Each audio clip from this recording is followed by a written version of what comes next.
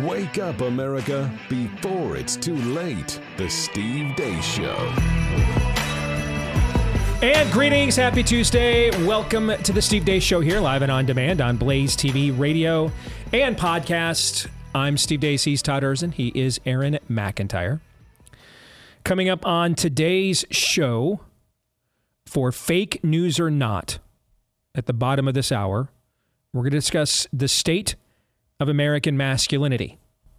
Is the decline of American masculinity fake news or not? And why does that matter? We'll get into that at the bottom of the hour. Next hour, buddy of mine, former University of Iowa football player Siaka Massaquoi, is an actor out in Hollywood. You might recall earlier this year, we gave you the profile of a group called Hollywood for Freedom. He's a member of that group. In fact, I had a chance to be on his on a podcast with him. I think that was the Bryce Eddy show out there in California earlier this year, and meet him and his wife and spend some time with them. And I got word over the weekend that he was arrested with his pregnant wife at the airport over 3 years later for just being at January 6th. Just went to the Trump rally, never went inside. They arrested him over 3 years later and charged him with 4 felonies. Thankfully, like too many of the other people that have been arrested, he has not been indefinitely detained, at least not yet.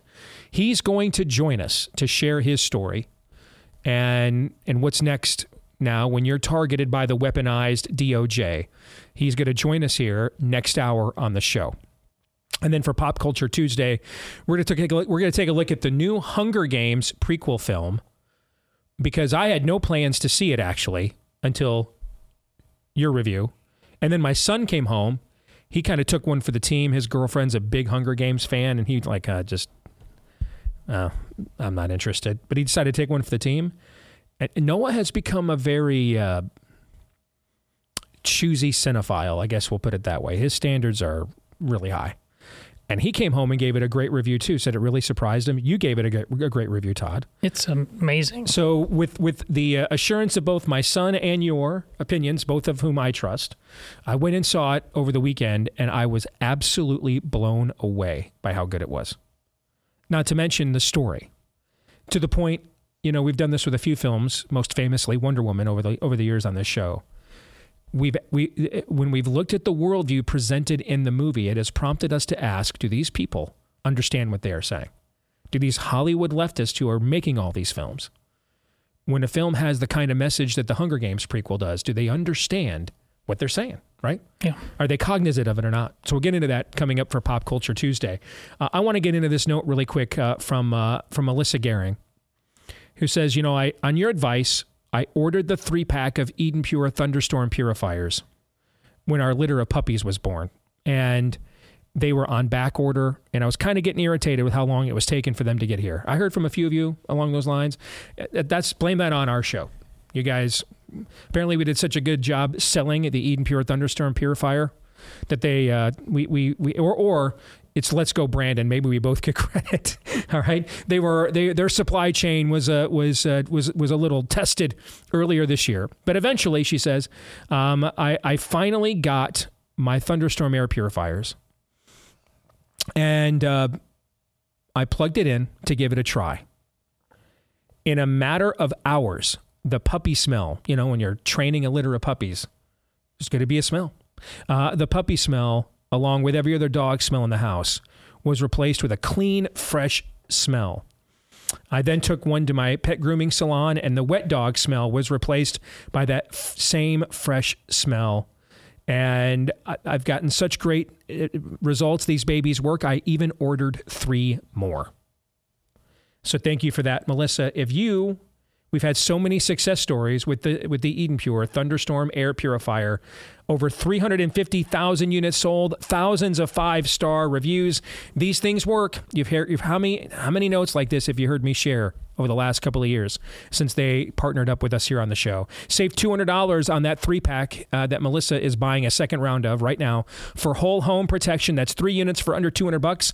Just go to EdenPureDeals.com, enter the discount code Steve. That's EdenPureDeals.com, discount code Steve. Plus you get free shipping at EdenPureDeals.com, discount code Steve. And with that, let us begin, as we always do, with Aaron's rundown of what happened while we were away.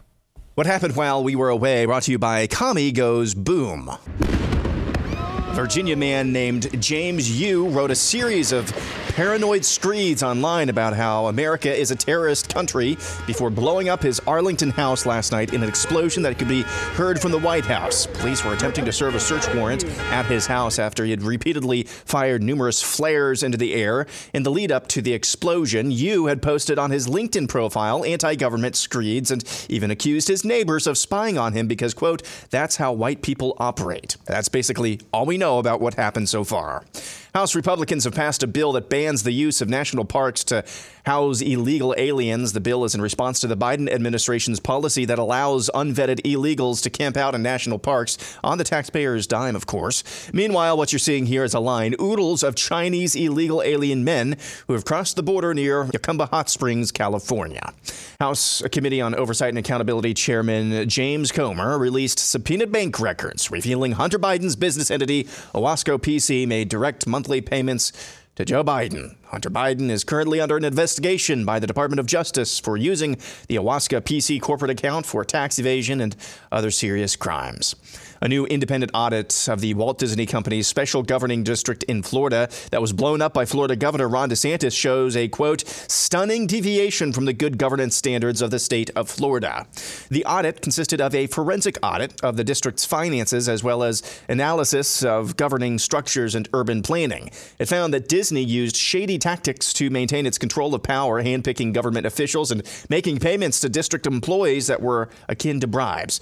It also used the district to avoid taxation and thrust costs on taxpayers in surrounding communities. During Ron DeSantis' swing through Iowa over the weekend, he once again hit Donald Trump for his handling of COVID. I'm the only candidate running who will bring a reckoning to these agencies. Only one. And I don't even think that's up for debate because, you know, Donald Trump, he says everything he did in COVID was right. That's what he says. He will never admit a mistake.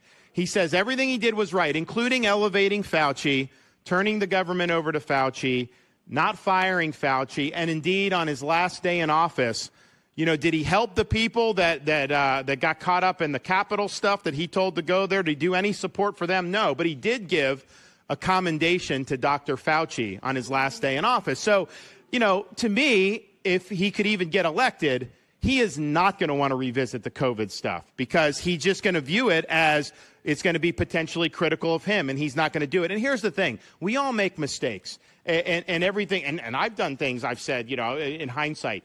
Knowing what we know now, how they handled it in his administration was wrong, okay? It was the wrong approach.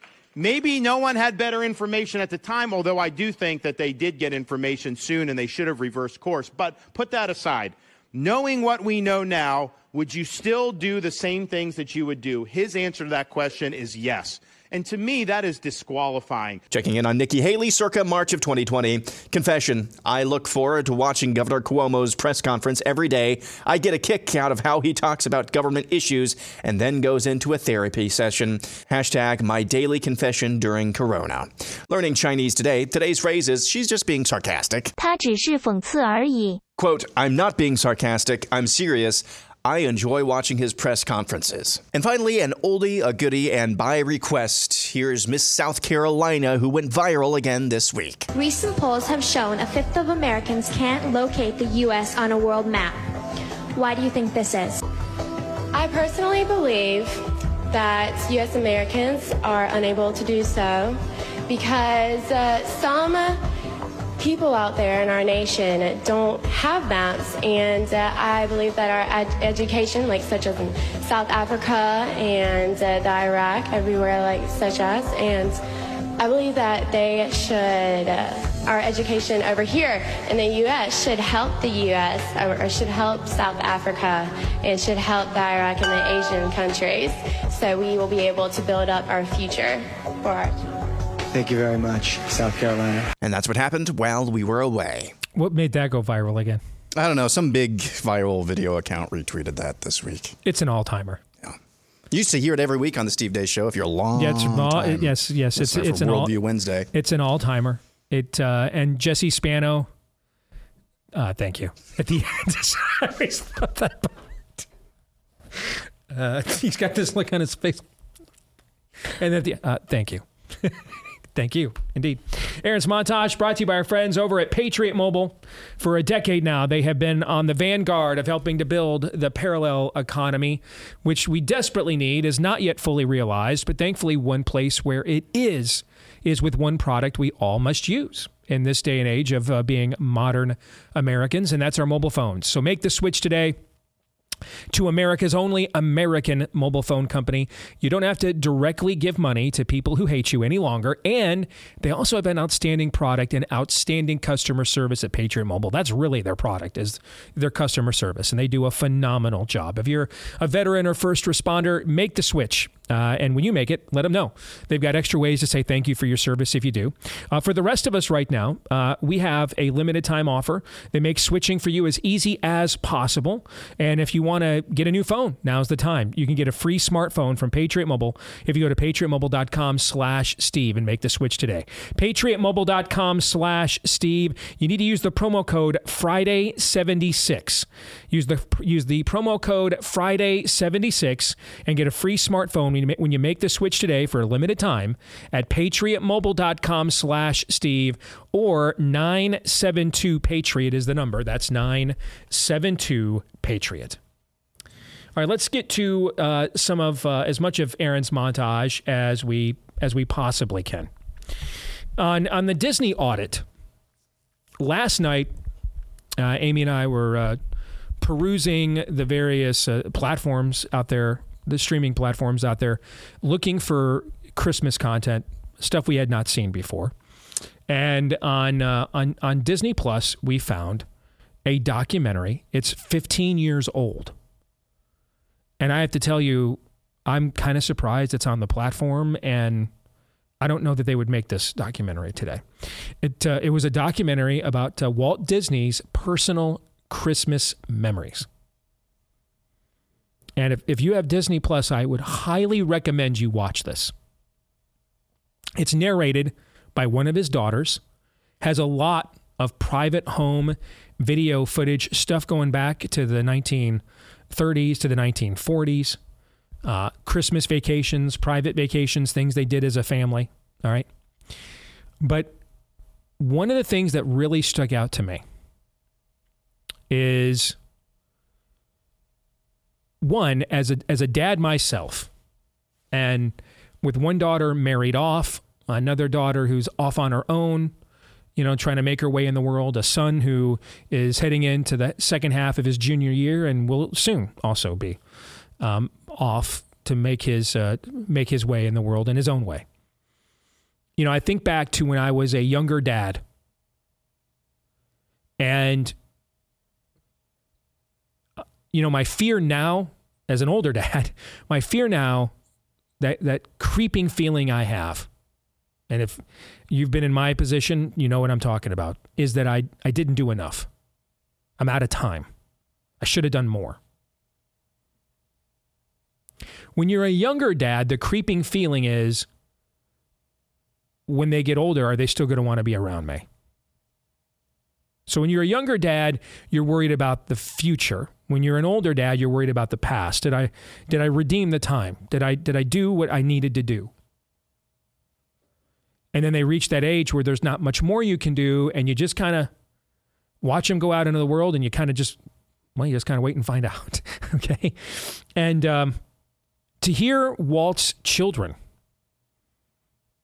on this documentary discuss how much they loved their father, how good of a dad he was, I think is one of the best testimonies a man can have, obviously.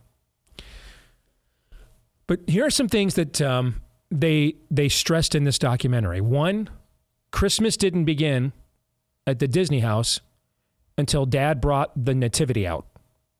Says that right in the documentary. That is what officially made it Christmas.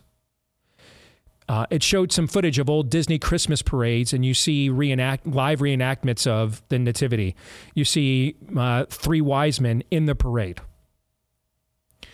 It showed, or it talked about Dad always, one of his daughters says, Dad always had a major star. Keep in mind, no one's won or been nominated for more Academy Awards than Walt Disney. And I believe actually today's his birthday, right?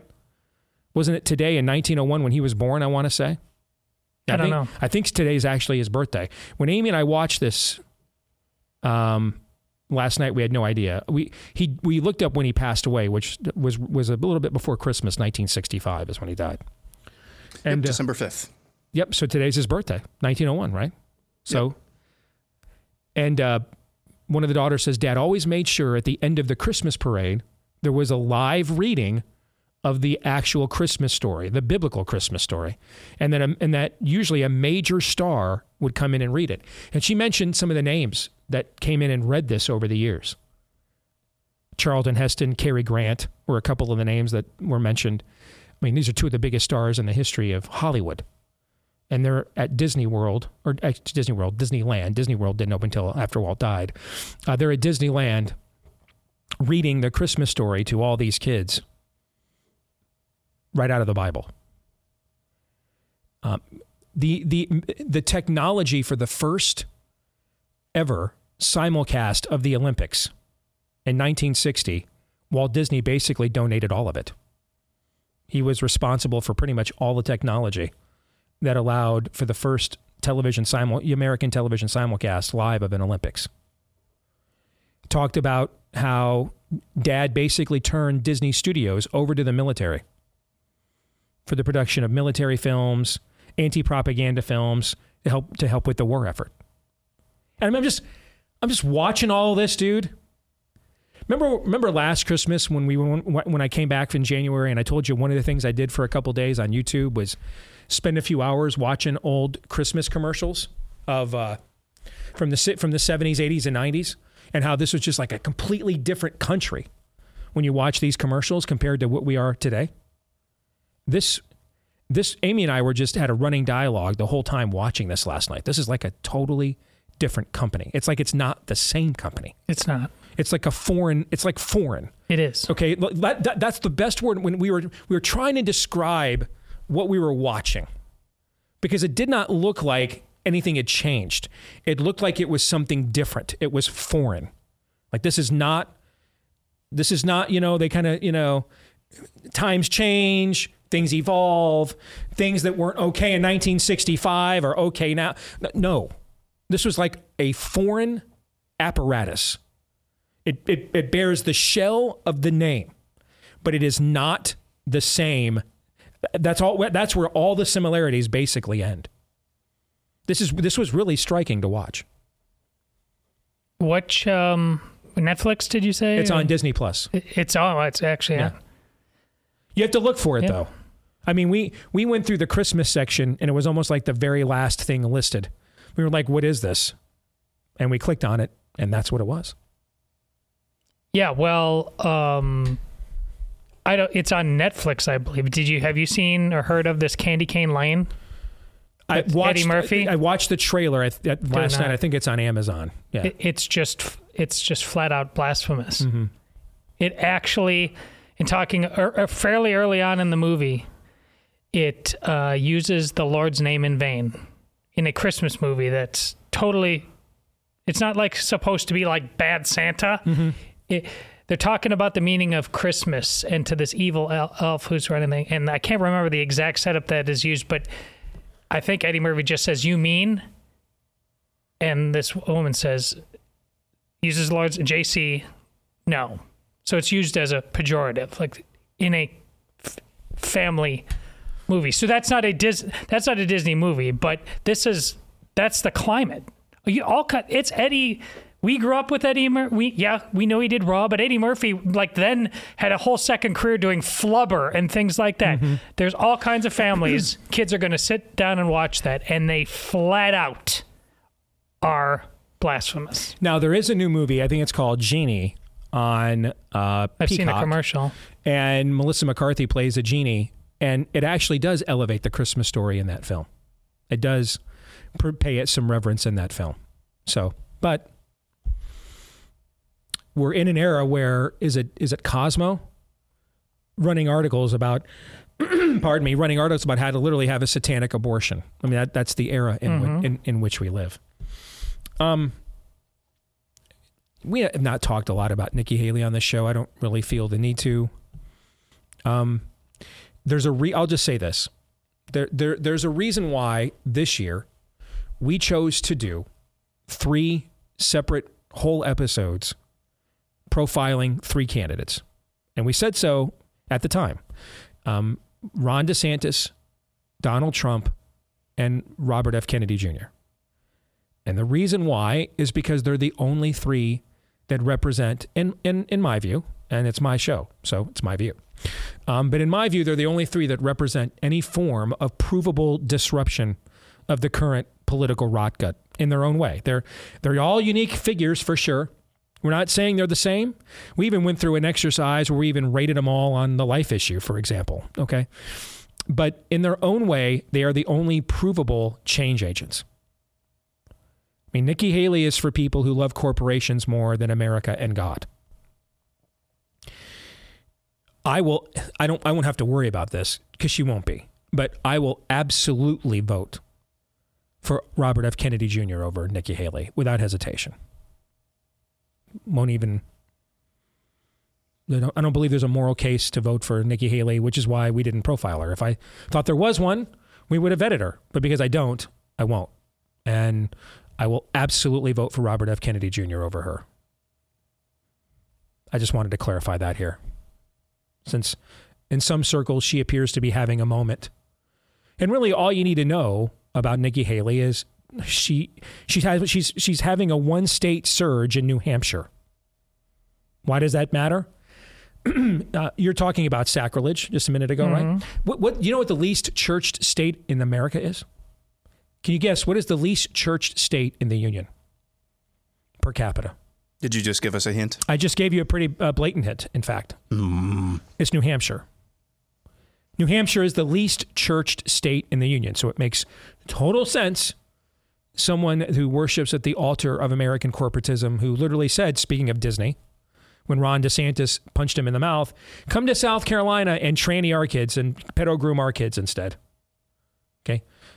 Makes total sense that the place where they're warming up to her, according to polls, they're warming up to her is the least churched state in the Union.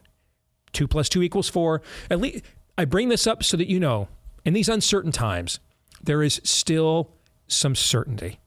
A woman who represents godless corporatism is surging in a largely godless state.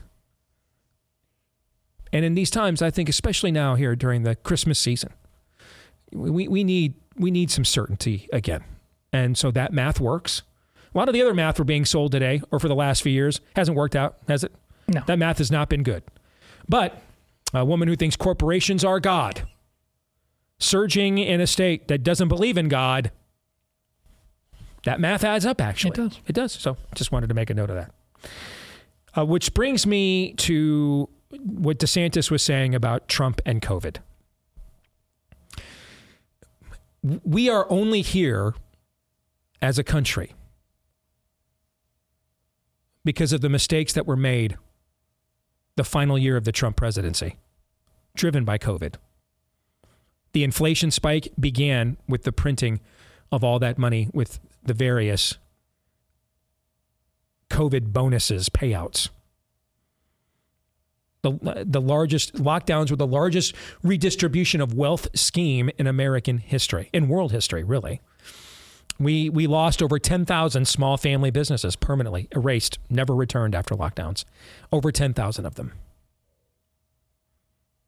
We've done this 180 Man, sorry, I can't clear my throat today. We've done this 180 in foreign policy, which in my view was the crowning achievement of the Trump presidency. They were phenomenal in foreign policy. But where did the power come from to do a 180 and depart from all of that? Well, because they got to steal the last election. Where'd they get the power to steal the last election? Well, Trump moronically handed them $400 million. Someone came at me on Twitter today. Well, I can document they were planning this years before. Well, I mean, I can plan lots of things years before. Until someone gives me $400 million, though, I probably can't pull them off. Know what I'm saying?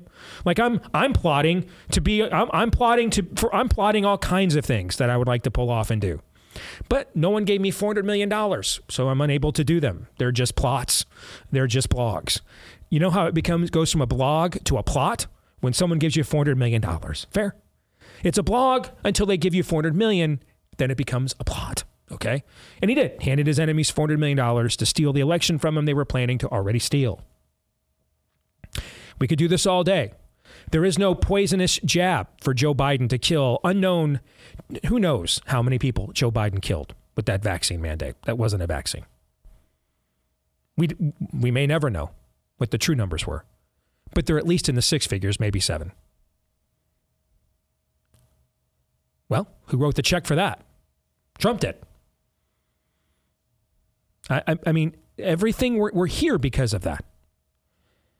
And some of you will send me notes. Yeah, it's like you've never listened to this show. You don't understand me. Your threats of, I'll never subscribe here again. I'll never listen again. They are a symphony to me. I'm not like other people. I'm not financially leveraged in this process. I don't need a specific outcome to pay my bills. I don't.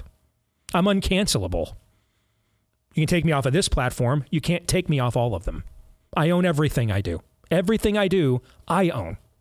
And that's on purpose. So that none of you can threaten me with anything. I'm only threatened by my creator and by my own immoral stupidity. But not by any external force whatsoever. None of that works. Which is why I won't kiss your ass. And instead I'll say this to you right to your face. When I said all the things I just said before the primary started, you all cheered. In fact, you took a book Todd and I wrote where I made that cover, which has a photo of Trump walking off the stage to hand the presidency to Fauci, correct? Yes. I made that cover. That cover was my idea. What did you all do with that book? Do you remember what they did with that book? Bestseller. Yeah, not just any bestseller. The #1 overall bestseller in the country. Not just on a particular category, in America for a month. The #1 overall best-selling book in America for the month of April 2021 was Fauci and Bargain. So until this primary started, you all loved it when I pointed these things out. And it was only when the primary began that a few of you started liking it less. When I was going on Glenn's show throughout the 2020 election, pointing out the psyop of these polls, breaking down these polls and their methodologies, how the math doesn't work, they're not right. They can't possibly be right. Trump's not losing Wisconsin by 16 points like the ABC News Washington Post poll claimed. You all cheered when I did this. When I point out the current primary polls are psyops, some of you are not, well, you're doing the opposite of cheering. Here's what I'm going to do in response. The same damn thing I was going to do, whether you cheered or not. What I think is true. That's what I'm going to do. Regardless of threat, regardless of outcome. Until either the Lord calls me home or they pry this microphone that I own from my cold, dead fingers. And none of your pressure will change. None of your name calls will change me. None of your threats will. In fact, I enjoy them more than you'll ever know. Which is why, until this primary ends, I'm going to keep pointing these things out. Because they're true. And frankly, they're why we're having a primary at all. Or this primary. If Trump had not made these mistakes, he'd be president now. And we'd be having a completely different primary this year. He'd be wrapping up his second term. But he's not. And the country is literally controlled by demonic-inspired domestic terrorists because of the mistakes that he made here. and he remains unrepentant. Did I say anything that is factually inaccurate? Nope. No. So I'm just going to go ahead and keep saying it.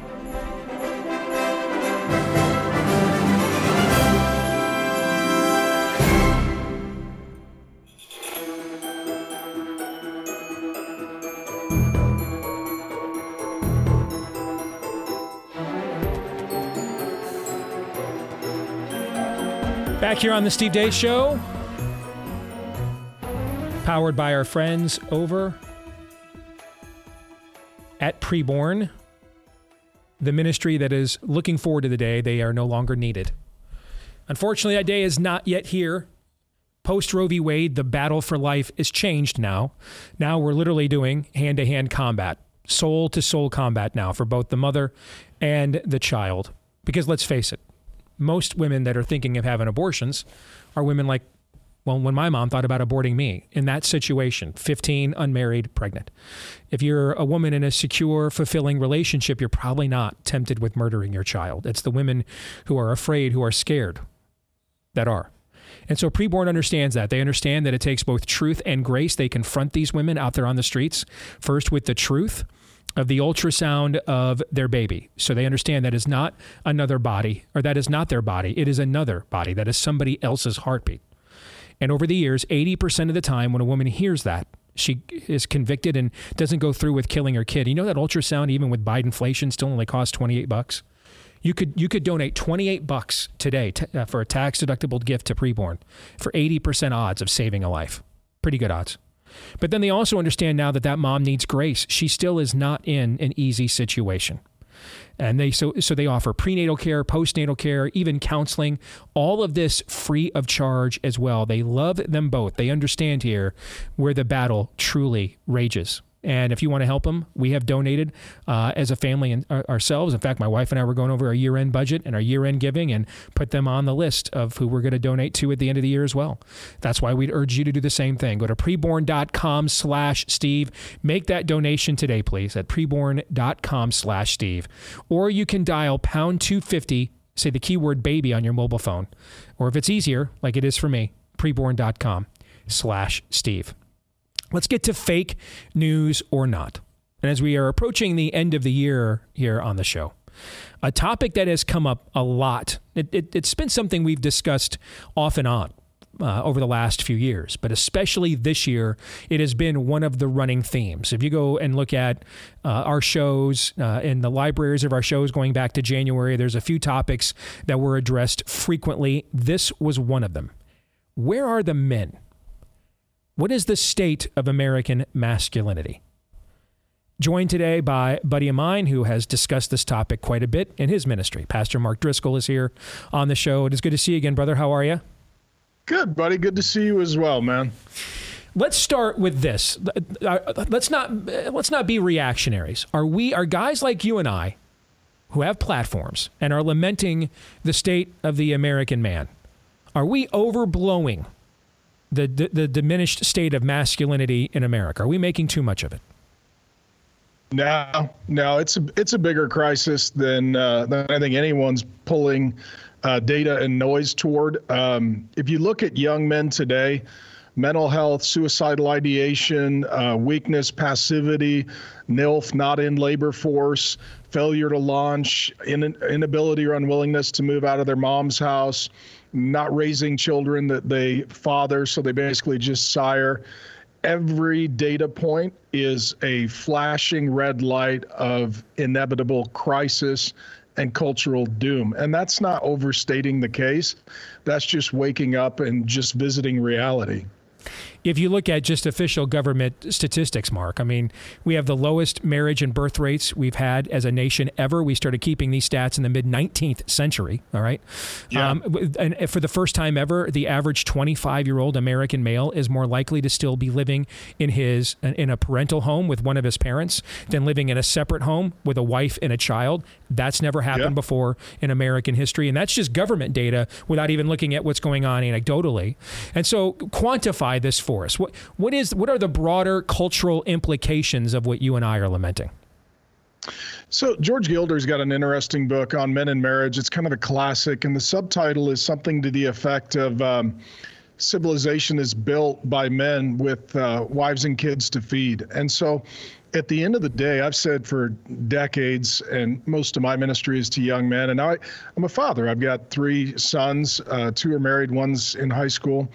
And at the end of the day, men are like trucks, and they drive straighter with a load. And so if you load a man down with a job, a wife, a kid, a mortgage, some responsibility, and a tithe, he doesn't have time to vape, play video games, screw around, and worry about his mental health. He's too busy getting things done. And so once you take responsibility off of a young man, one of 2 things happens. He either goes in a really sort of self-destructive direction, and he takes and channels all of his masculine energy toward violence. This is be all the idiots in Antifa and the guys who think it's a full-time job to burn Portland every night. Or they just become effeminate, they become passive, they become weak, they become woke, and they vote for a government of socialists because they've been overmothered and underfathered, and so they want the government to turn into the next mom, and they just want to kind of be on the nipple from womb to tomb. And when that happens, you don't have men that are creating businesses, generating revenue, making jobs, and a lot of this was exacerbated by COVID, where we told healthy, strong, capable young men, just move in with your mother, sit on the couch, we'll make deposits into your account, order DoorDash, play video games, and get really good at finding cheap porn. So, I mean, that's what we've done. And the meat sack in the White House isn't helping the situation at all. And even the way he fathered his own son is just a joke. It's a travesty. It's horrifying. True or false, you can tell a lot about a culture by the condition of its men. The men are literally the leaders in the culture. You can fight that all you want. You could say, men are toxic. Some men are. Our problem is not toxic masculinity. Our problem is a complete and total utter lack of masculinity.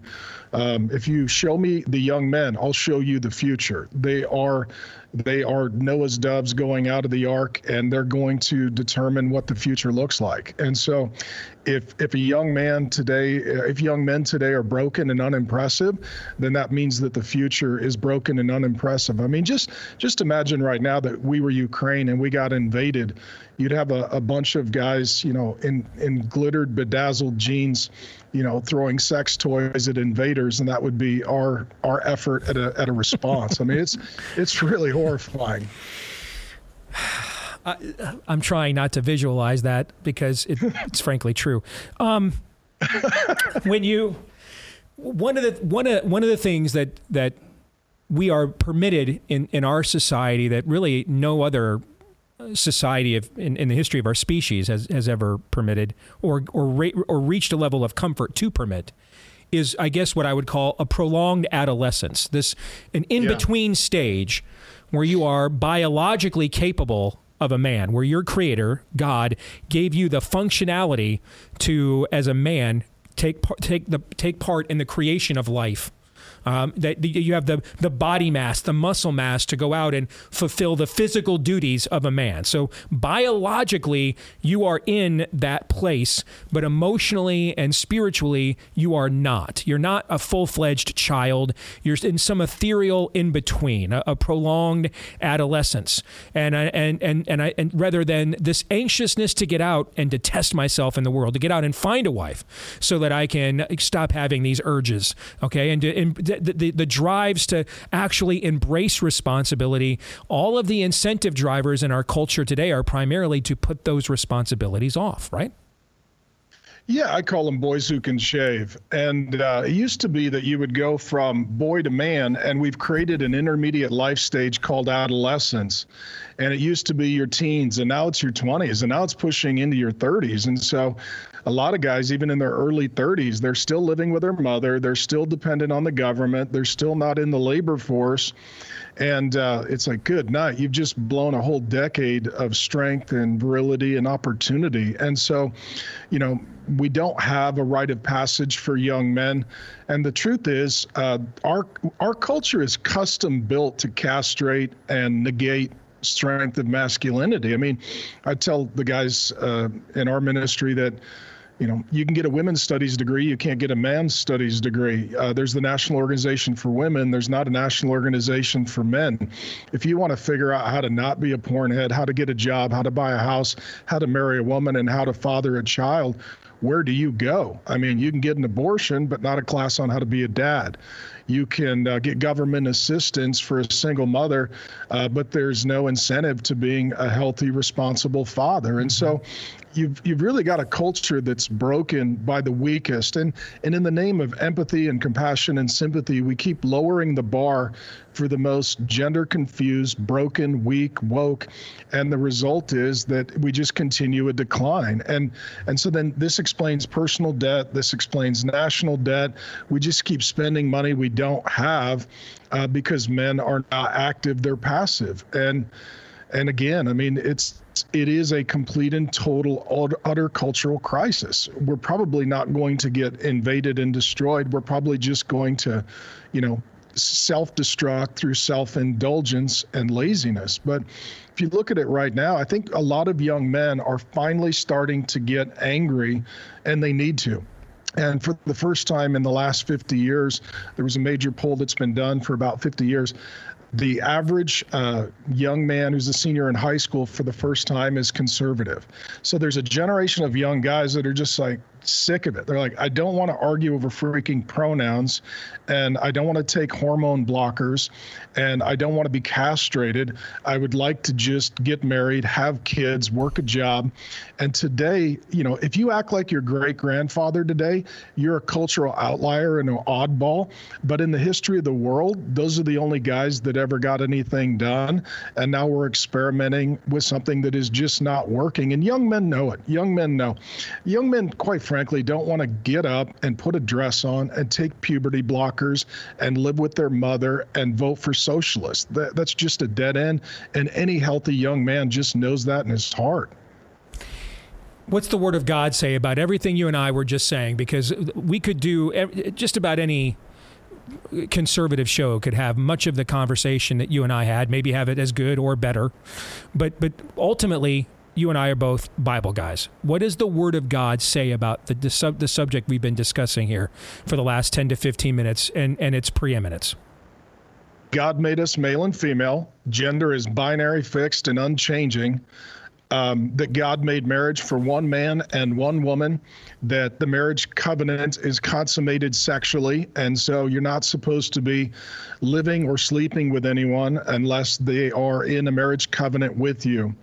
And the sociologists will say that this is the success sequence. A young man, young woman has a 93% chance of avoiding poverty if they graduate from high school, get a full-time job, and don't have a child until after they're married. If you just do those three things, statistically, you're going to succeed. And so all of this just aligns with the Word of God. And so what I tell my sons is, you are a man, you are not a woman. You are made, hardwired, designed by God to be a man. As a man, your job is to leave your mother and father, to launch as early as possible, to pay your own bills, to be responsible, to take a woman in marriage, that's the language of the Bible, to consummate that covenant, to enjoy a sexual relationship exclusively with her, to have children, to father and raise those children.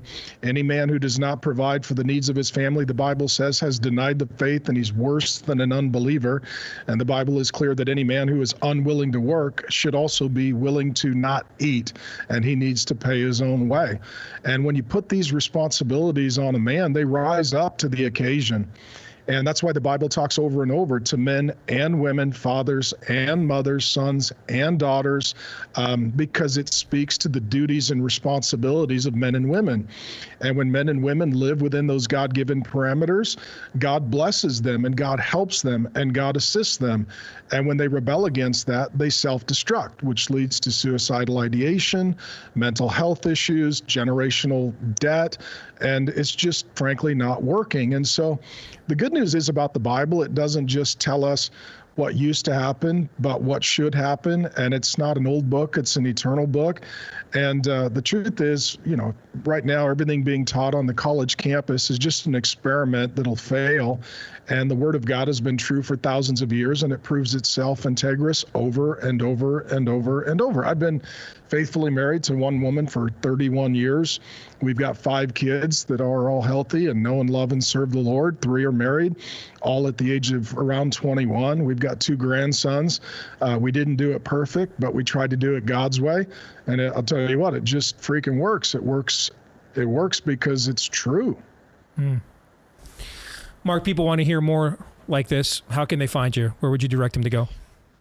Thank you, buddy. And I appreciate your friendship too. And Steve, I don't know, I'm not a flatterer, but I'll just say this. I appreciate you because you've got the heart of a pastor, but the courage of a prophet. And you care about people, but also too, you're not willing to just bend the knee for expediency or political affiliation. You're trying to say and do what's right. And as maybe, I consider you a friend and a brother, and I respect you and I honor you. I know that there are times that that's going to hurt your ability to be platformed because you're not party line guy. But I think your faithfulness to God is something that is going to give you a very long shelf life because you have integrity. And those of us who know you, we appreciate you and we trust you. And I love you, buddy. And I'm grateful for you and I'm proud of you. And I just feel like I need to say that as a pastor and as a brother. For me, I'm just an old school Bible teacher. Realfaith.com has got everything I've ever done. And kind of in that age now where I'm just trying to help the young guys. I have a heart for young men. And a lot of my ministry is to young men. And I feel like they've been overmothered, underfathered. And I believe that if you want to change the world, you need to get young men. And I believe when God decided he was going to change the world, he came as a young man. And so if God's going to come into the world as a young man, that must mean that God's plan begins with the young men. And so I love Jesus and I love young men. If you go to realfaith.com, a bunch of Bible teaching is there, and hopefully it's helpful. Very well said, and I appreciate the kind words, brother. Thank you very much. Feeling is mutual. Thank you. Appreciate you, buddy. Tell your family we said howdy. I will. You do the same. Thank you. Thanks, buddy. You bet.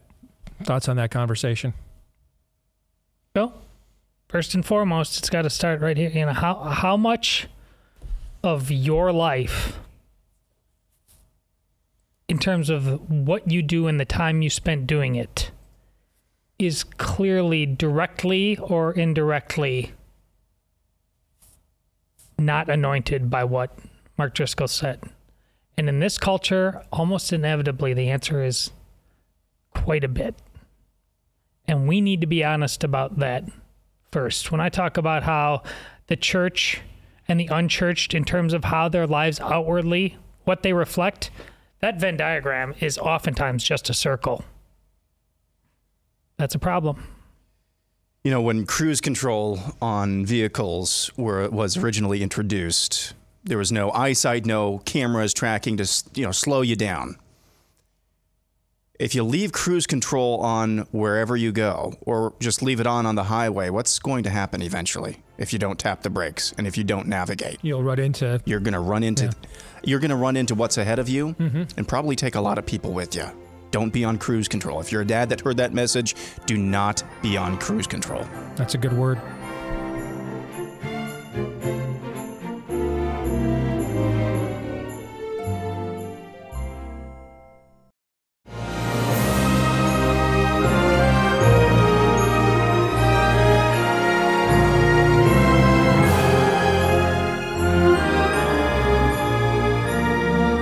All right, back here with Hour 2, live and on demand on Blaze TV, radio, and podcast.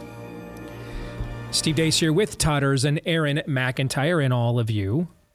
And you can all, though hopefully not all at once, let us know what you think about what we think via the stevedeace.com inbox. Feel free to email us, steve@stevedeace.com. DEACE. Like us on Facebook, MeWe, and Gab. You can follow me at Steve Deace Show on Twitter, Getter, Instagram, and TikTok. And if you listen to the podcast, please, if you have not done this yet, and even if you have, do you know, Aaron, is there a rule about multiple 5-star reviews? There's not, no. I mean, is there anything stopping anybody? Not saying that I would be so petty and immature as to do this. I am. But could I just log on under several different names and leave myself scores of 5-star reviews? Let's try it. Let's find out. I would never try to game the system that way. Yeah. But I just think that's completely unethical behavior. Do it. Also really helps if you leave a comment as well. Not just a review. Yes. A comment as well. Any comment will do. Any will do. Negative or positive. Thank you to all of you who have left us those 5-star reviews. And we appreciate each and every single one, especially legit ones. Maybe even the illegit ones even more. Hit subscribe or follow if you're on iTunes. And then every time you do that, you'll get one of our new episodes every time we do one of those. It shows up right in your feed, and thanks to those of you that have done that for us as well. Thanks to our friends over at Perfect Sleep Chair. Oh, yes. Anything better? Provided, because I want to make sure after that conversation we just had with Pastor Driscoll, got to put this in the right context, right? Okay? This may not be the best segue in the world. After you've put in a 75-hour work week like the Lord demands. Is that okay, Todd? Correct. All right. After you've done that, after you have worked your fingers down to the friggin' bones, all right, where we are seeing literally the skin is, the bone is exposed. You have worked so hard, the bone is exposed, the skin is gone. And all we see is literally cartilage and marrow. Fair? Fair. At that point now, you've enjoyed an excellent day. Hanging out, relaxing on a Sunday, watching the football, falling asleep in your chair, and I've got just the chair for you. It's the perfect sleep chair. It's the best chair money can buy for a long day of earned relaxation. All right? Your home is your castle. Make this chair your throne. From therapeutic heat to reclining and an infinite number of positions to adjusting to a lift position so you can easily get you up and out of the chair, not because you've gone full Wall-E. Maybe you've got a medical condition or you're resting, something of that nature. This chair, it's got everything, man. And it does everything your couch can't do. And it's insanely comfortable. Made by Journey Health and Lifestyle. Journey's been making health and home products for well over 20 years, based right outside of D.C., but don't hold that against them.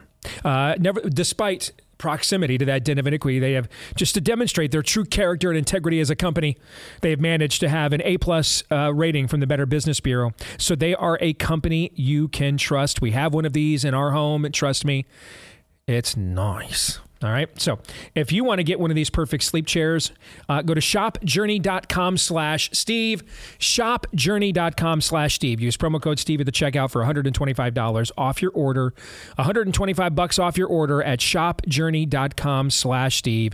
Make sure you use the promo code Steve so they know we sent you. Promo code Steve at shopjourney.com/Steve. Well, in our travels this year, we always get to meet a lot of really cool people, and really enjoyed our time out in California this summer. Did a couple of events out there in promoting our movie Nefarious. And I got to meet an actor from our neck of the woods, former University of Iowa football player, in fact, who went out to make his way in Hollywood. And without losing his soul in the process. And he's in the brand new Daily Wire movie, Lady Ballers. Have you guys seen this yet? No. Okay.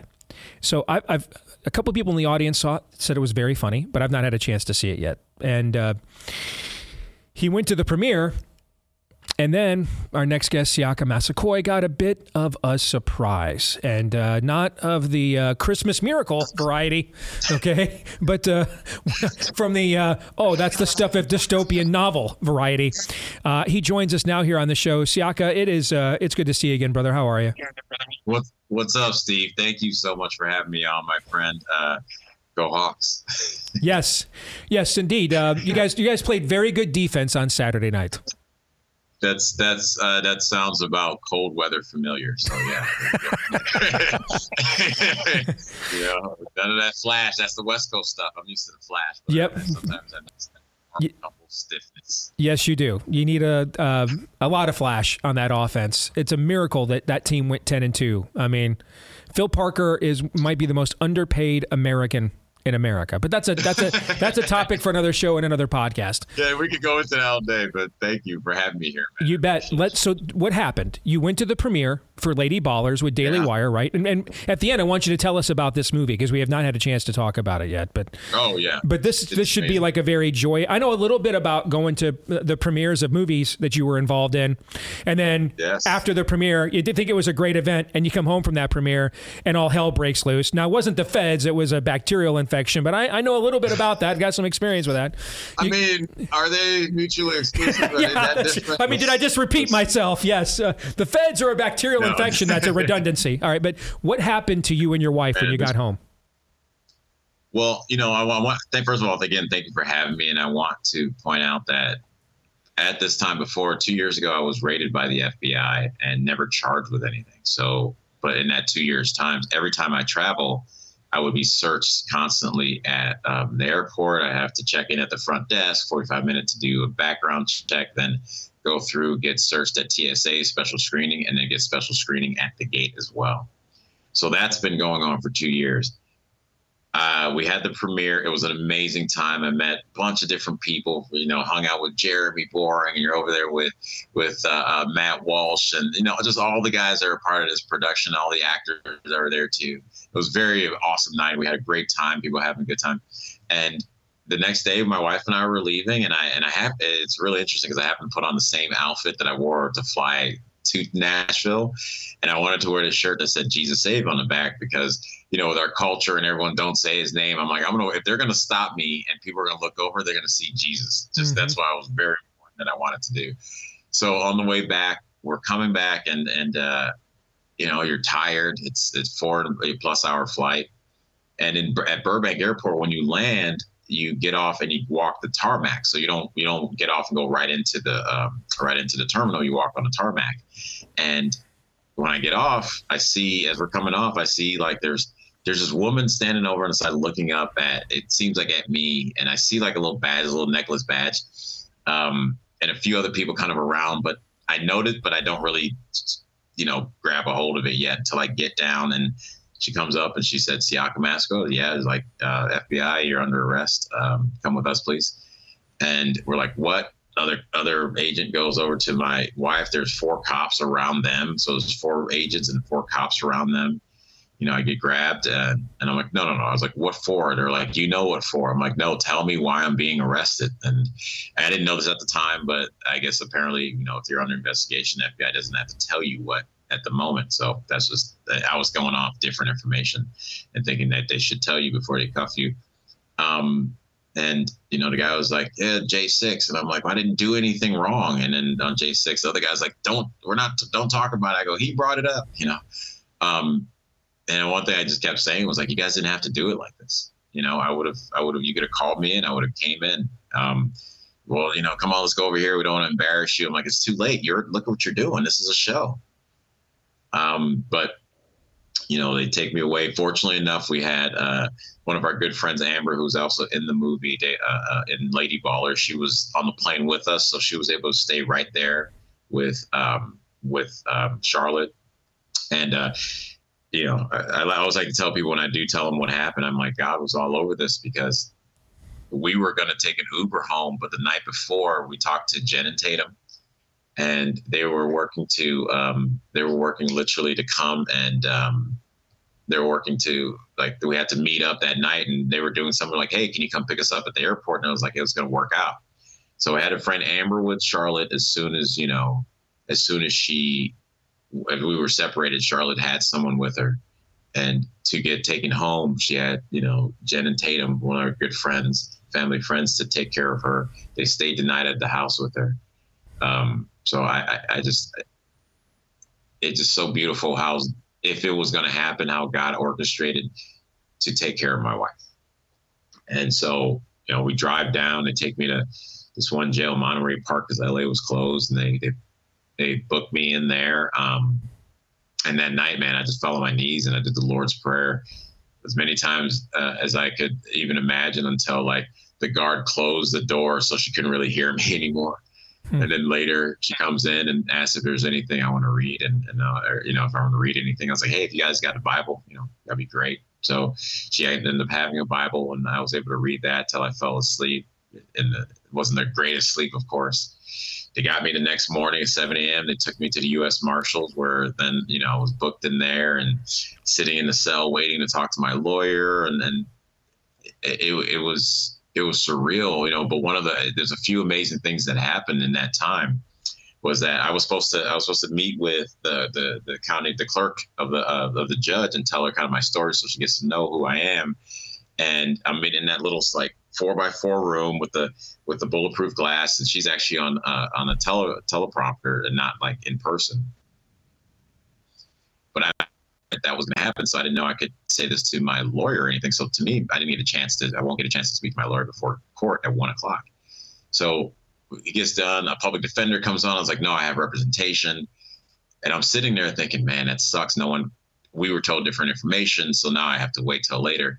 20 minutes after that, man, after I asked the guard to let me out because I was done and the guard was like, we're too busy, my lawyer, Larry Klayman, comes busting into the door with his bag because he had just caught the red eye to make it here to at least talk to me beforehand. Steve, my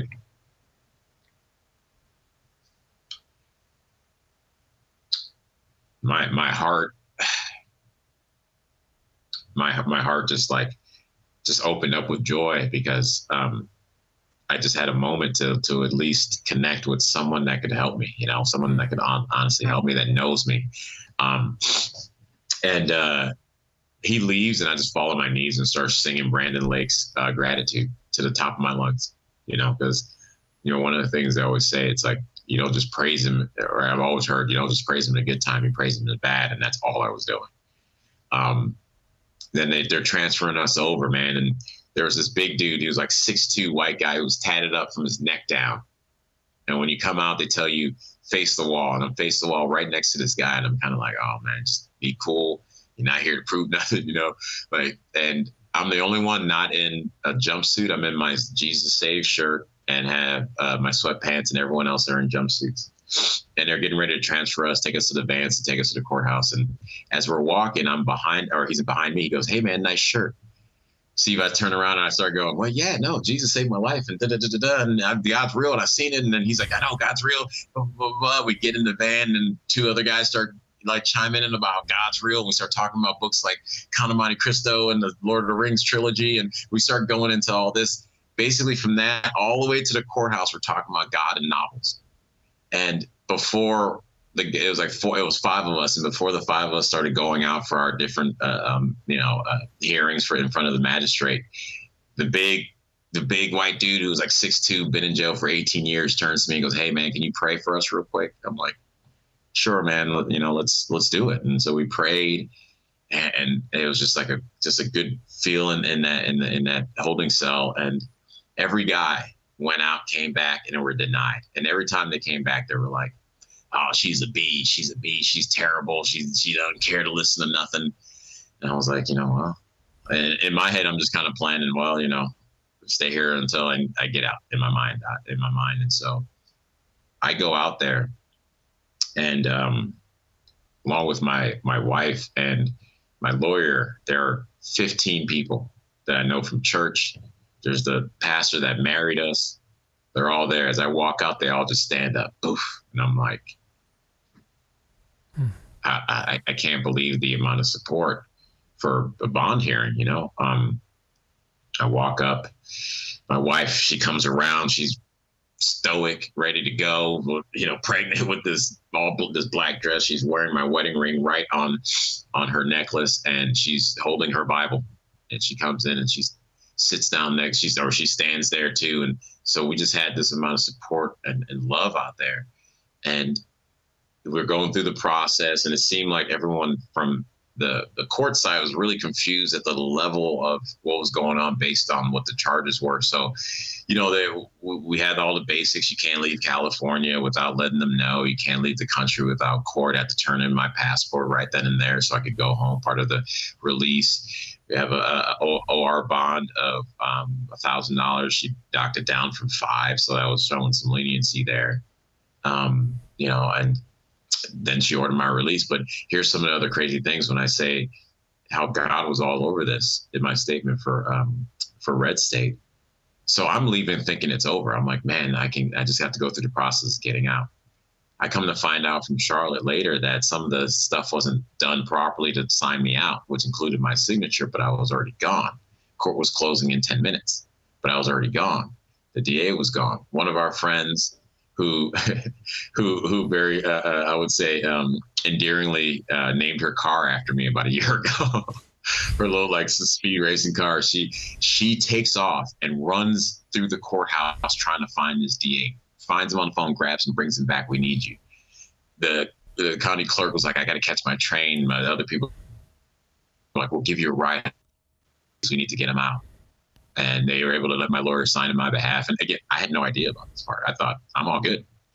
So they finally let me out. I'm walking out, and in the middle of the building, I see there's no one else. I see my wife and I see my lawyer, and I go out, we give each other love. I go outside, and then everyone else that was there shows up, and we're giving each other love in front of the sheriff or marshal's building. And it was as harrowing and as terrible as it could be for anyone, man.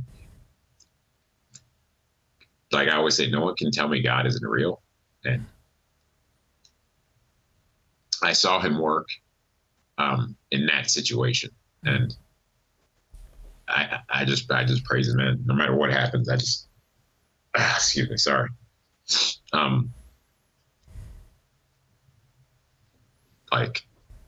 Yeah, we go to charges are ridiculous. Yeah, they shouldn't have done it that way in my estimate and a lot of other people. But what I found in that situation was just more proof of his glory, you know.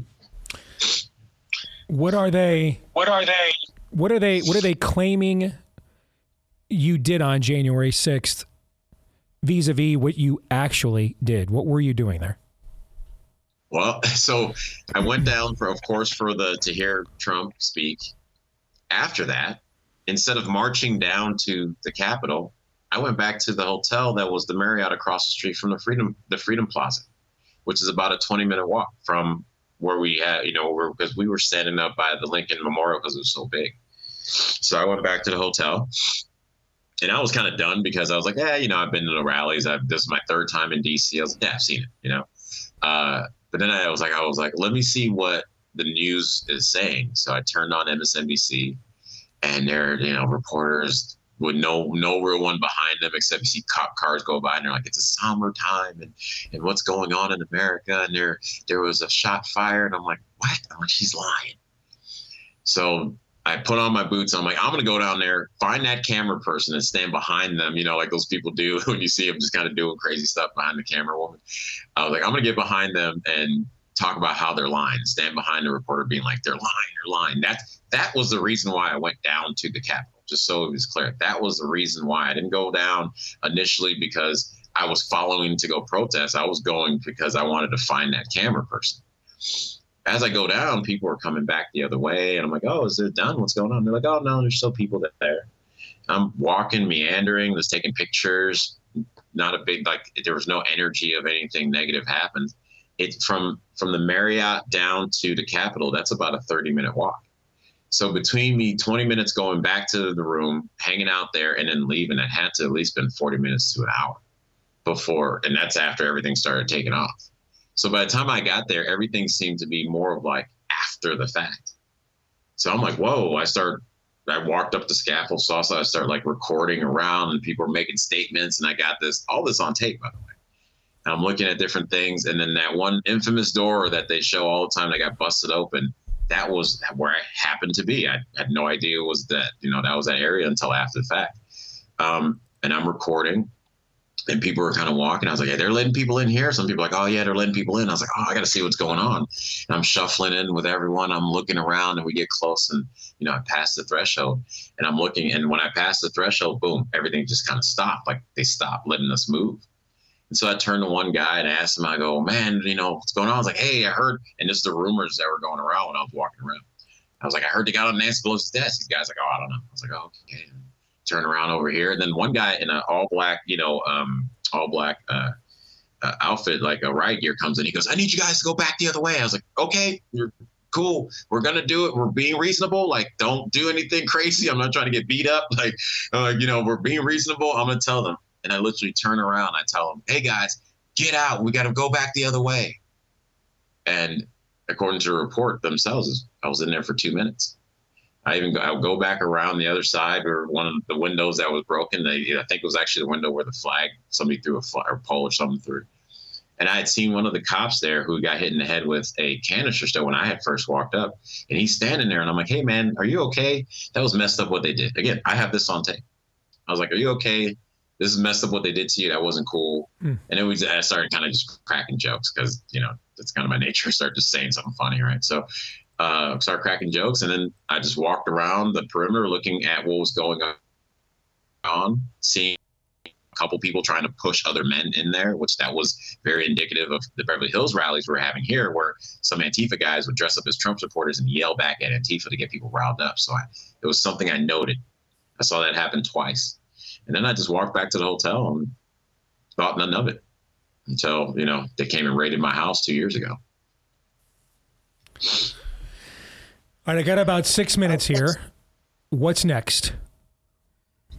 Well, I would love everyone go and check out our Gifts and Go for support, because I've seen other J6ers and what they do there. They come down with the full weight on mom and pops, on people trying to just create their own life and build something. I've done movies and I've done some shows, but the artist's life sometimes cannot be a fruitful one or consistently fruitful. So we don't have all the funds in the world. And I've seen even what they did to General Flynn, that they would do stuff like this to bury you and financially ruin you. We do have a kid on the way. So we're working to make sure our funds are if God forbid I have to go away, that she could be taken care of. And at the same time, we want to get, with the little bit of platform that I have, a lot of people with J6 that did similar or charged with similar things that I am have gone, away into the night.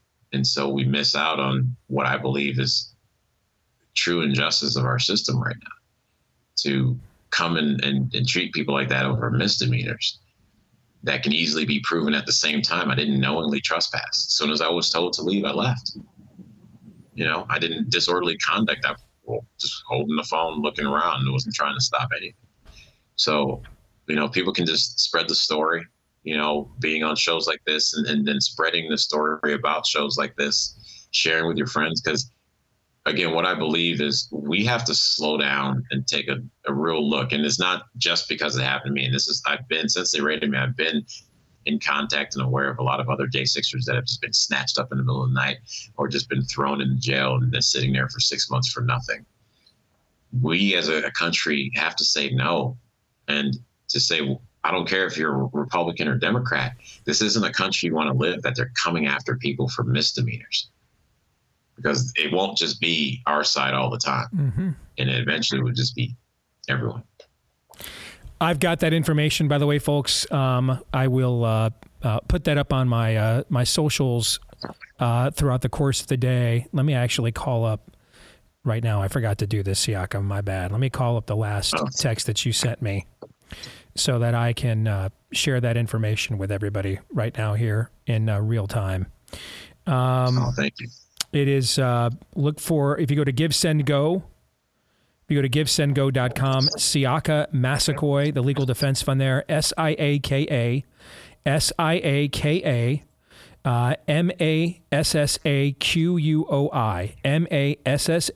Massaqui on Give, Send, Go. And I'll have all this up on my social medias throughout at some point here later today as well. So you can look for all of those there. Before we let you go, brother, tell us about the movie. Is it good? Oh man, the movie is so funny. It's so funny. Like, dude, where's my car? You have your white chicks, Joanna Man, like all that type of humor. Honestly, it's the type of humor that we've been missing for so long. I think the B has been hinting at it, and we're doing that stuff to remind us that we can laugh in this way. But to have a movie that's long form gives you the feel of your Bad News Bears meets Airplane meets, that white chicks type of feel. It goes just hard enough at everything and still stays classy for the audience. It doesn't throw you too far out there. It doesn't get into kind of gross humor too much, but it's slapstick, it's silliness. And I think National Lampoon's And it was amazing because I'll tell you like this one. I played the announcer in it, Deuce Johnson. And it's not a huge part, but it was a part that when I got there, I was like, I'm going to make the most of this because I think it can be. I was thinking of, I used Bob Uecker from Major League was my inspiration to play this character. So everything was a little big, and one of the greatest moments of the premiere was walking up, seeing Jeremy Boring and going, "Hey man, thank you again." And the first thing he said was, "Dude, super funny." I was like, "Oh, great," because you only have a few lines. Sometimes you don't know if they can see everything you can do. And so for that to be his first thing he said was something. It was really really told me that I did the job. They were proud of it. And let me tell you guys this about support. Dallas Saunier, the producer of Bonfire, main producer for Daily Wire, called my wife that night. And the next day, the next day he called me and we talked. And he said, "Just so you know, we're not ashamed of you. We got your back. We wouldn't be friends if we didn't. Keep out there, keep talking about the movie, keep, supporting yourself, all that. We live in an industry in Hollywood where the hint of a allegation had people lose their careers. And to have a producer and have a production company stand up for you like that, like they didn't have to do it, it's a beautiful thing. So, go Lady Ballers in general. I think, yes, it's funny, but it represents that what we're doing with Hollywood for Freedom and what we need in the conservative world can't exist. It represents the opportunity to totally change it, do that process differently, bring in good people to be a part of that process and share our stories and get us back to just that American grounding, that American storytelling that we've been missing and so sorely lacking in the last few years. So yeah, go watch it, guys. Check it out, and look for Deuce. Good to see you, brother. And actually, we're coming out for the Rose Bowl at the end of the month. Yeah, with Michigan. Let's do it in the Rose Bowl. So maybe we'll get a chance to say hello and see you guys. All right. So I would love that. We'd love to have you over. Yeah, keep us posted, and if there's more we can do, I'll get this out to our audience on our socials later today, and keep us posted on your story. All right. Of course. Thank you, Steve. Thank you guys for having me on again. Completely appreciated. God bless you guys. You bet, man. Merry Christmas to all of you out there too. Still tell everybody I said hello. Merry Christmas. All right, thank you. Will do. Okay. All right, guys. What do you think? That conversation with Mark Driscoll about what a man is has everything to do with what we just heard. Because as a black man in this country, if you're George Floyd, the system will burn down cities on your behalf. If you're Siaka, they'll throw you in a hole to make an example out of you. We've come a long, long, long way from Dr. Martin Luther King and content of character, because the opposite is true now. You're not allowed to be Siaka, to stand on your own 2 feet, to have an independent opinion. You just aren't allowed. There may be things that come out from January 6th and the footage that Speaker Johnson has promised to release that may paint some different pictures than maybe the prevailing narrative on the right has been. That doesn't mean, however, that what's being done here to people like Siaka is absolute evil and left unabated. He's absolutely right. It's not just going to be on the right that they target. It's going to be everyone. That's dystopian. We can't do that. More in a moment.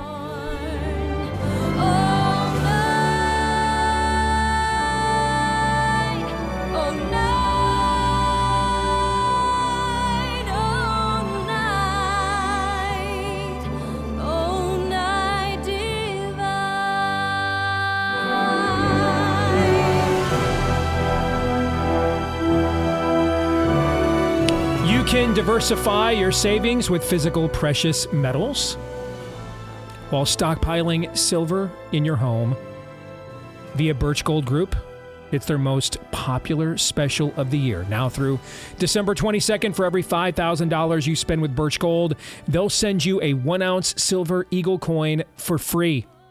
Take advantage of this by texting Steve to 989-898 to claim your eligibility now. Text Steve to 989-898. You can purchase gold and silver, have it shipped directly to your home, or have Birch Gold's precious metals specialist help you convert an existing IRA or 401k into a tax-sheltered IRA in gold for no money out of your pocket. They'll send you free silver for every $5,000 you purchase. Keep it for yourself. Give something with real value as a stocking stuffer this year. Just text the keyword Steve to 989-898 to claim your eligibility. With an A-plus rating from the Better Business Bureau and thousands of happy customers, now's the best time to buy gold from Birch Gold. Text Steve to 989-898 to claim your eligibility for the free silver on qualifying purchases before December 22nd. Text Steve to 989-898. By the way, it has been a near 2-year slog. Actually, let me double check right now before I may just jinxed it. Hold on a second. Give me a minute here. It has been a nearly 2-year slog. But my Bitcoin investment is finally in the black. It's finally in the black. I actually like looking at the price of Bitcoin. Yeah. What I'm figuring out is how long I'm going to let it sit in there before I hit the withdraw. Oh, I'm just holding it forever. Yeah, I'm probably not doing that. I don't have as much as you do in there, but I'm just holding it forever. I was in on that because to me I'm in it for movement purposes more than investment purposes. But if we're gonna create a cryptocurrency that basically responds to many of the same market forces as the other currencies, then it seems like less of a movement to me now and more of an investment. You see what I'm saying? Yeah. All right. And so if we're going to just respond to the same natural business cycles that every other currency does, and that's before the government creates a digital currency to compete with us, well, then at that point, and don't tell Jordan on that. Don't tell Jordan I said this because he'll embarrass me and make me feel bad. Okay, but don't tell Shackel. Keep everything I'm saying. Do not share any of this with Shackel. I will find you. Okay. When this climb in the Bitcoin price took off, Jordan DM'd me and he's like, "Did you sell? Did you sell? Did you?" Did he? No, I didn't. Okay. I didn't. Because again, I did this because of the movement. We did a whole book study on this last year. Remember, I'm in because I thought it was a subterfuge. You know, I thought it was a chance. This was a parallel economy. And then I sat back for the last 2 years and watched my Bitcoin investment, which was not insignificant. I watched it basically behave the way any other investment would behave to natural market forces. Well, that's not subversive to me. So at that point, now I'm just going to treat it like an investment. We had a bull market right now. So I'm going to wait this bull market out for a little bit, probably hit withdraw, and take my ROI and look to put that money into something else, I'm thinking. Yeah, I'm with you. I always footnote when we talk about issues like this. Finance, monetary policy, it is so boring to me. So that I know enough to be conversational. Yeah. But like this, to me, Bitcoin always, even before we read that book, and it was a good book. It was fascinating, and I learned something. It was a really good book. Yeah. I kind of initially glossed over, like you were going to make me read about aliens again. But it's still ultimately, Bitcoin seems to me like the Spinal Tap thing where Bitcoin seems to be saying, but Oz goes up to 11. And I'm like Rob Reiner, like, why don't you just make it louder and go up to 10? And my version of that is, why don't you just take your country back and have sound, real monetary policy? Because I just don't see how Bitcoin or any other alternative, when the point is destroying this nation, root and branch, how can Bitcoin matter at all in the end of the day? I don't know. Am I crazy for thinking that? Well, I would have said no before I made my investment, which is why I made my investment. Yeah. It was, again, to be a part of a movement. But I made that investment of January of 22. I have sat here now for nearly 2 years. It'll be 2 years next month. And I've watched my Bitcoin investment behave as any other, until now, as well as any other investment in any other market in a down cycle in the economy, thereabout. And so now I'm asking myself, well, what's subversive about this? If it's just going to, all I'm doing is investing in a tough to exchange currency where it's not easy to actually put that to work to go purchase something with it at a store, for example. All right. And so I have less spending power with this currency, which I knew going in, but I thought I was part of a subversive movement. And then I just watched it behave the same way that the other currencies do. And so then I'm like, well, now I have less spending power and I'm not subversive. So what is the point to that? Yeah. It's just another investment to me. And I just don't think the cheat codes they're not going to matter if they won't ultimately let you play the game at all. There's that too. All right, let's get to Pop Culture Tuesday. Speaking of playing games. All right. Yep, perfect segue. The Hunger Games prequel, which has a terrible title. They should have just called it the Hunger Games prequel. What is it? The Ballad of Ricky Bobby, Songbirds John and Yoko? It's perfect. It's all explained just like everything else. It's perfect. Okay. It is. You know why Todd thinks it's perfect? Because it's difficult. That's why Todd thinks it's perfect. It's not at all difficult. It's so difficult with my near photographic memory. I cannot remember what it's called. I just Ballad of Songbirds and Snakes. Thank you. I just remembered it was the Hunger Games prequel. Now, I had no plans to see this. I guess I just assumed, because it's a pretty easy assumption to make here in this era, that this was just going to be a woke makeover of a beloved movie franchise. Oh, yeah. All right. So I wasn't going to see it at all. Wasn't on my list. Wasn't on my radar. My son ended up going on a date with his girlfriend to see it because she's a massive Hunger Games fan. You know, that's their generation. She grew up like our daughters did, you know, loving Katniss, and seeing those movies. And he was like, I'm kind of taking one for the team. And then he came home that night after their date, and he's like, that was actually really good. He doesn't say that about a lot of movies nowadays. He's become a very choosy, we'll use that term, a very choosy cinephile. My son Noah has. And okay, well, wow, you got Noah's attention. That's hard for a movie to do these days. And then I read your review. And when you saw it, your review was what? It's just amazing. I mean, it's just the reverence for and it's the same person who wrote the book, but I can't remember if this is the same director as the other ones, but like the belief in its own source material, the respect for it. I mean, if Star Wars would have been this faithful, good grief. I mean, it is just, and here's the amazing thing about this.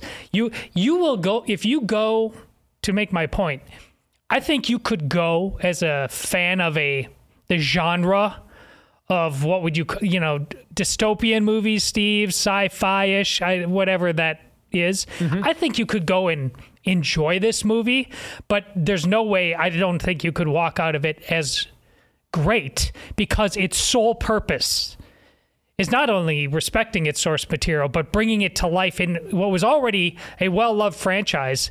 Its greatness is because it came after what happened in the first four movies. I was stunned. I was absolutely stunned. My 13-year-old, my youngest daughter, she loves this franchise.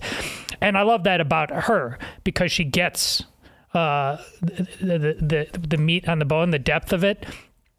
She's the one who my wife and I, early on whenever the first one came out, watched the movie. I thought that's okay. And then I never went off and watched the other ones until my daughter got me into it. To me, it just keeps getting better and better and better. The world they create, and then they just build on it in this. This is not just some grift to make more money. I imagine the book, my wife read it. She says the movie is faithful to it. I can't speak highly. I'm just so not used to even an attempt. We've seen it so often fail. Now with Marvel and Austin too. This is just why great movies are possible, because it has a sense of purpose other than a cashing in. There's a theme in this film that makes you wonder, do they know what they are saying? All right. We're going to get to it in a second, but it seems like the perfect time talking about a future where people are starving and supplies are scarce. Okay. And in order for people to get food, they have to fight to the death in what's called the Hunger Games. Seems like a good segue to talk about our friends over at My Patriot Supply. All right. I mean, hey, we still live pretty high on the hog here in America, but I don't know that it has felt, unless you were alive in the Great Depression, and none of us here were, in our lifetimes, it's never felt more possible that something like a major food emergency could happen than right now. Just make sure you're ready. It's better to be prepared and then not need it than to need it and not be prepared. Go to preparewithdace.com to get that preparation right now. Get the 3-month emergency food kit from our friends at My Patriot Supply. It's breakfast, lunch, dinner, all 3 meals, and then they even throw in drinks and snacks. So the full 2,000 plus calories you need. They've got well over a dozen different kinds of meals and sides so that you can mix and match for variety. This all stays good for up to a quarter of a century with proper shelf life. And right now, you can take $200 off if you order by 3 p.m. It'll ship free that day. And you can take $200 off at preparewithdace.com. That's preparewithdace.com. Again, head over there right now. If you order by 3 p.m., it'll ship for free that day, and you can take $200 off at preparewithdace.com. So, what we watch in this film is similar. You're watching the devolution of the man we will come to know as President Snow, and you watch his devolution. It's a very Anakin Skywalker like devolution, except this is actually portrayed this is much better filmmaking than what we got from Lucas in the Star Wars prequels. This is captivating. For example, Hayden Christensen's Anakin Skywalker is a whiny brat that you want to reach back like a pimp and slap the hoe from the very first scene he ever appears. I mean, he is an absolute teenage brat. He's very unlikable for large stretches. You don't empathize with him for large stretches. He talks back to his master. I mean, he's just a kid that needed someone to break their foot off in his backside, if you go back and remember those films. Yeah. And so when he devolves to Darth Vader, frankly, it almost seems like it is a fulfillment of the arc he was always on. This isn't a tragic fail, right. Okay? What you see with President Snow is the opposite. It did not have to go like this. But the system that he is tied to is so corrupt that there's really no way out. Even at the beginning, when he tries to find a way out, there is no other way out.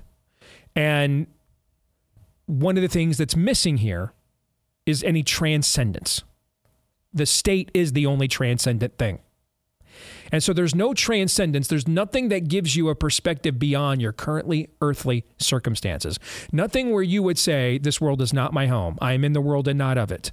Okay, I'm accountable to something.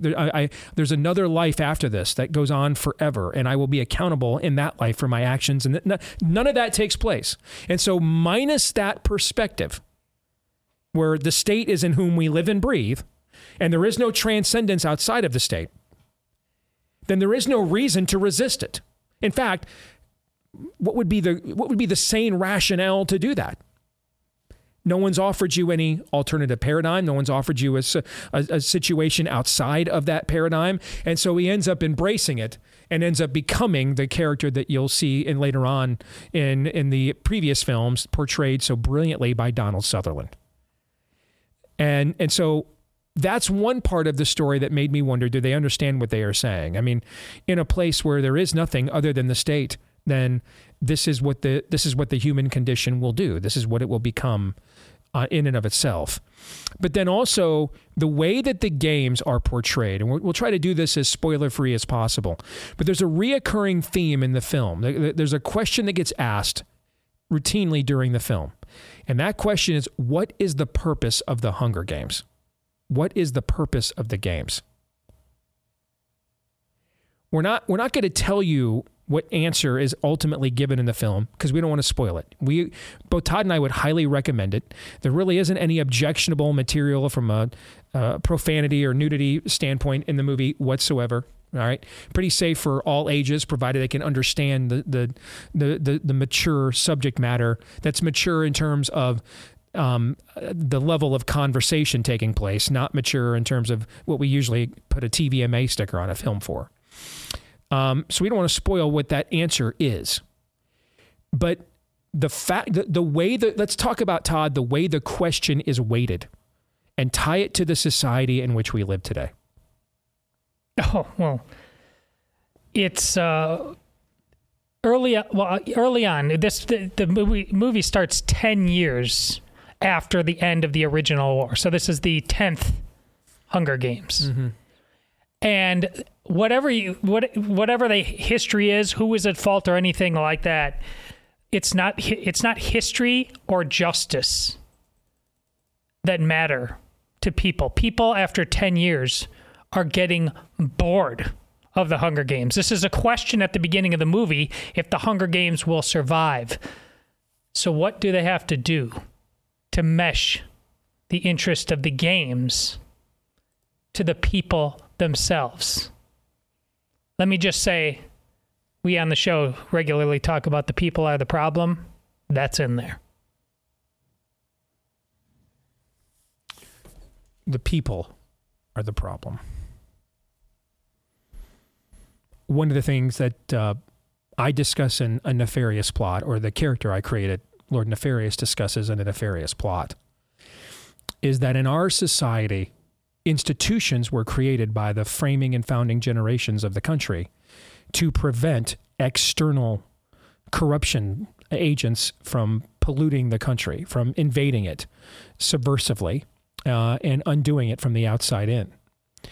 And so hell understood, therefore, it was going to have to corrupt society from the inside out, that the people would have to be the problem. The people would have to, the institutions could not turn on the people. The people must turn the institutions to then turn on the people themselves. Yes. And that's kind of what you see happen here. And this all makes, I tell you what, Donald Sutherland was brilliant. You understood him as a fantastic baddie watching the first 4 movies. Now you go back, and I think about those other movies again, and my daughter's gone back and watched some of them, so I've caught some of it again. His obsession with the games themselves because of his own past, it makes why he doesn't just pull the plug on them all the more, why he must carry it out with the games, with the show. It's profound. You will, if you are a fan of the Steve Day Show, you will be a fan of this. I agree. And you'll walk out of there asking yourself, do they understand what they're really saying? Did they really intentionally mean to say some of the things that this film says? See you tomorrow, noon to 2 Eastern after Glenn Beck, John 3:17. This is Steve Deace on the Blaze Radio Network.